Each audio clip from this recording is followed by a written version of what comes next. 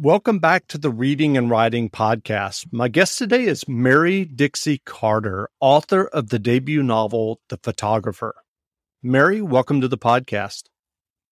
Hello, Jeff. Thank you for having me. I'm so happy to be here and to have this conversation with you. Absolutely. Well, if someone hasn't yet heard about your novel, The Photographer, how would you describe the novel? So Delta Dawn is the photographer. She takes pictures of wealthy New Yorkers and their children. And at the opening of the book, she goes to the home of Amelia and Fritz Strauss to photograph their daughter's 11th birthday party. And she falls in love with this family and she becomes obsessed with this family. And the book is the story of her trying to insinuate herself into the family. So I won't say too much more. That's in a nutshell. Okay. Do you remember the original idea or impetus that led you to writing The Photographer? Yes, I do. I hired a photographer myself to take pictures of my two children who are now 11 and 8. And so this was a few years back. So I got the pictures back. And they were really beautiful, very talented photographer. But my children's eyes in the photos were cobalt blue, and they're not in real life. And I said to the photographer, I'd like for my children's eyes to be their real color. And she said, there is no real color. And I was so fascinated by that point of view and by that worldview. And it stuck with me. And at that time, I wrote a few pages, with a scene kind of with this photographer and this family and, the basic dynamic between the photographer and family. And then I put it aside for a couple of years and finally, was going through different files on my computer and I came to that one and I was like, that's the one that I want to pursue. And so that's what happened. And so I wrote The Photographer. And have you met or known people like your protagonist, Delta?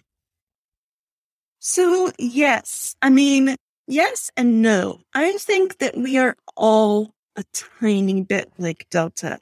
And I hope that the reader will, even though she's just got tons of issues, she's very destructive, she's very self-destructive, she does a lot of bad things. But I hope that the reader can have compassion for her or connect to her on some level, because I think what is driving her is loneliness and feeling as though she's an outsider and wanting to be part of something and wanting to be inside something that she feels that she is always outside of. So on one level, I think I have felt like that before. I felt like an outsider. And I think everyone has felt like an outsider at times. But then there's a whole other thing that Delta has going on, which is this lying to herself, like in an extreme way, lying to others and lying to herself. So we all lie to ourselves. I lie to myself sometimes, I know. But Delta just goes above and beyond in lying to herself. I do know some people that lie to themselves. And I'm sure you do too. Like someone who once they lie about something, the really, really good liars believe the lie once they've lied about it. Like they really buy into it full on 100% themselves. And that's how they're so convincing, is because they really believe it. And I know some people like that. And it's incredibly frustrating because you can't have a normal argument with someone about what they're lying about if they've convinced themselves of the new reality. It's very hard to do that. Well, what was your own writing journey that led you to writing and getting your debut novel published? So my own writing journey, I started off as an actress. I was on the stage. I did classical theater, Oscar Wilde, Tennessee Williams. I really enjoyed acting, and I left acting only to go work for my father, who he at that time he was the publisher of the New York Observer. So he asked me to go work for him in the family business, and I did. And so at that newspaper, at the New York Observer, I was the publishing director, but I also wrote quite a bit. Now, throughout my life, even when I was acting, I was still writing. I was always writing something, and I enjoyed writing, and I felt like I was good at it. So the Observer I wrote, obviously it was a different kind of writing, journalism. And then he sold the paper. I left when he sold the paper, my father. And then I started freelancing for other publications like The Economist and San Francisco Chronicle and various different book reviews and arts reviews. Now I'll just say that I think my acting background and my journalism background both been really valuable in writing novels, because they're different skills, but I use all of that in writing a novel. Anyway, around the time that I was pregnant with my first child, my daughter, I wrote a novel, while I was pregnant. I wrote a draft of a novel. It was called It Sparkles as It Burns. And that novel was never published.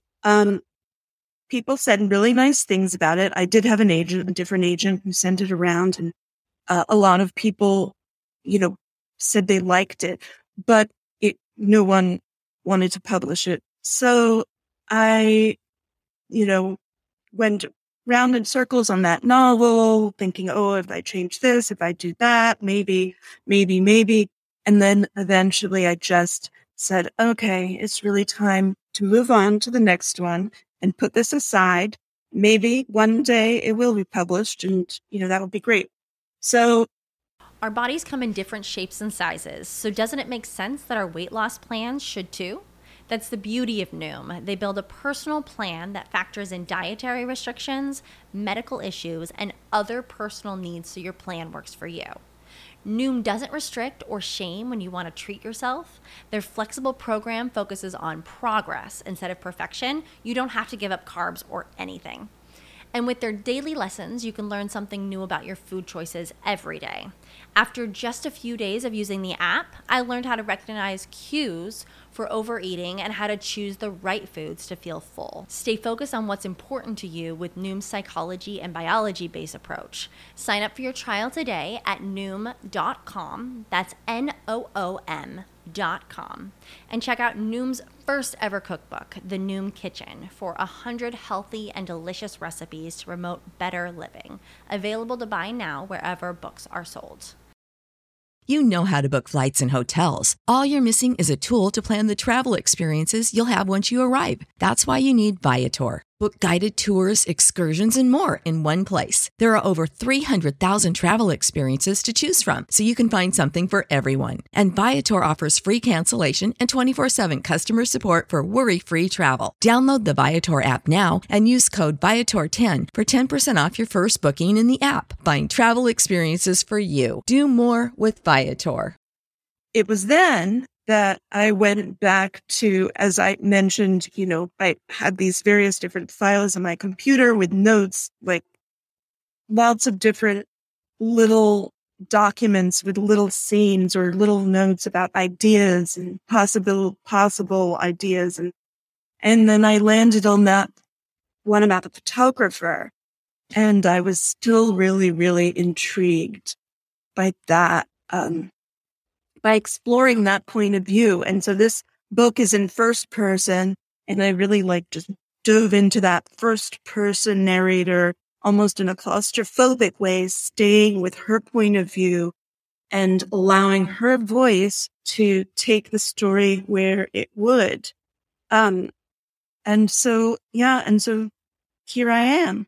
And I'm thrilled now because I know, I had it turn out differently where I was not able to publish my first novel. So I know how fortunate I am, and I'm super grateful and happy about it. And when you went back to that file on your computer with some notes and pages for the photographer, what was your process at that point? I mean, you mentioned that it's first person. Did you just kind of dive into the narrative and the story? Did you sit down and do any kind of like storyboarding or outlining? What was your process? I did not do any outlining, storyboarding, nothing like that. I did dive into it, and I didn't know what it was going to be. And I didn't know. Yeah, I just started writing it.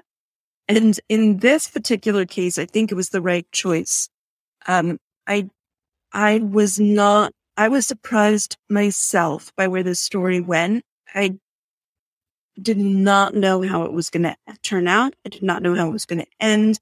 And I'm glad that I was surprised, because I hope that the reader will also be surprised, because since I was surprised, hopefully it won't be predictable. Sure. So are you working on another novel now? I am working on another novel. I don't have too much to share yet about the other novel. But I can say something exciting, which is that the photographer, I sold the television rights, and it's being adapted into a series. And I'm also not really allowed to announce it. It has not been formally announced yet. Sure. I can't say who is involved and everything, but I can say that it's in the works and it's being developed, and I'm really, really happy about that. And now, yes, I'm moving on and writing another novel, and soon I'll have something more concrete to tell you about that. Sure. And do you think that at some point you will go back to that first novel that you mentioned that you weren't able to get published? It's a good question. Every time I think about going back and reading it and looking at it, I'm like, not yet. I'm not ready to go back to it yet. So yes, eventually I will go back, I will read it and really think seriously about whether I want to try to publish it, or change it a little bit and then publish it, something like that. But not right at the moment. It's not, I'm not trying to do that right now. Sure. Well, what writing advice would you offer for those who are working on their own stories or novels? So one of the things that I would say is something that I say to myself, which is, I have to write a lot of bad pages before I write anything good. And that's like the nature of it. Maybe other writers have a different process where they really, every word they write is really like they work out every sentence as they're working through this, and they feel good about every sentence. I know that a lot of what I write is going to be bad. And it's almost like I need to keep going through that to find the story. And it'll take a while. And so what I would say to the writers is, don't be judging those pages that you write. Don't criticize them. Keep writing. And maybe you'll be throwing out a lot of those first pages, but they will inform the rest of your book or the rest of your short story or whatever it is you're working on. Those pages that you throw out. And you couldn't have even gotten to the good pages if you didn't write those bad pages. That's what I would say. That's great. Well, what novels have you read recently that you enjoyed? I just finished reading Separation Anxiety by Laura Zigman, and it is so good. It's just excellent. It's so funny, but also heart-wrenching and kind of alternating between really, really funny and really heart-wrenching. And, and ultimately, very like uplifting. But, I happen to have an 11-year-old and an 8-year-old. And one of the things that's happening in this book is the 13-year-old boy is pulling away from his mom and,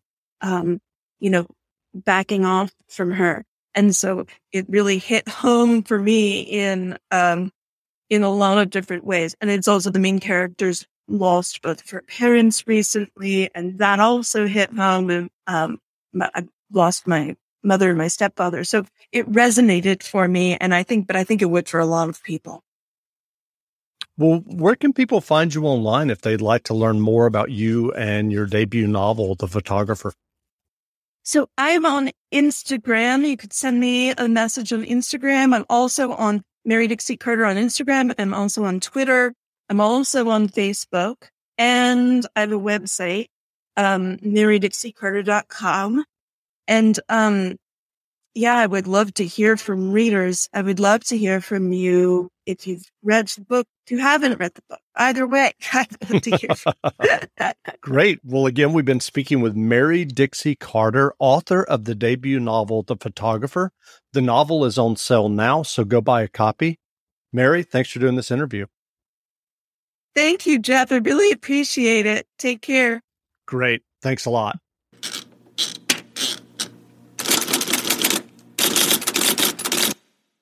Support for this podcast and the following message come from Corient. Corient provides wealth management services centered around you. They focus on exceeding your expectations and simplifying your life. Corient has been helping high achievers just like you enjoy their lives more fully, preserve their wealth, and provide for the people, causes, and communities they care about. As one of the largest integrated fee-only registered investment advisors in the U.S., Corient has deeply experienced teams in 23 strategic locations. Corient has extensive knowledge spanning the full spectrum of planning, investing, lending, and money management disciplines. Leverage Corient's exclusive network of experts to craft custom solutions designed to help you reach your financial goals, no matter how complex they may be. Real wealth requires real solutions. For more information, connect with a wealth advisor today at Corient.com. That's Corient.com. Corient.com.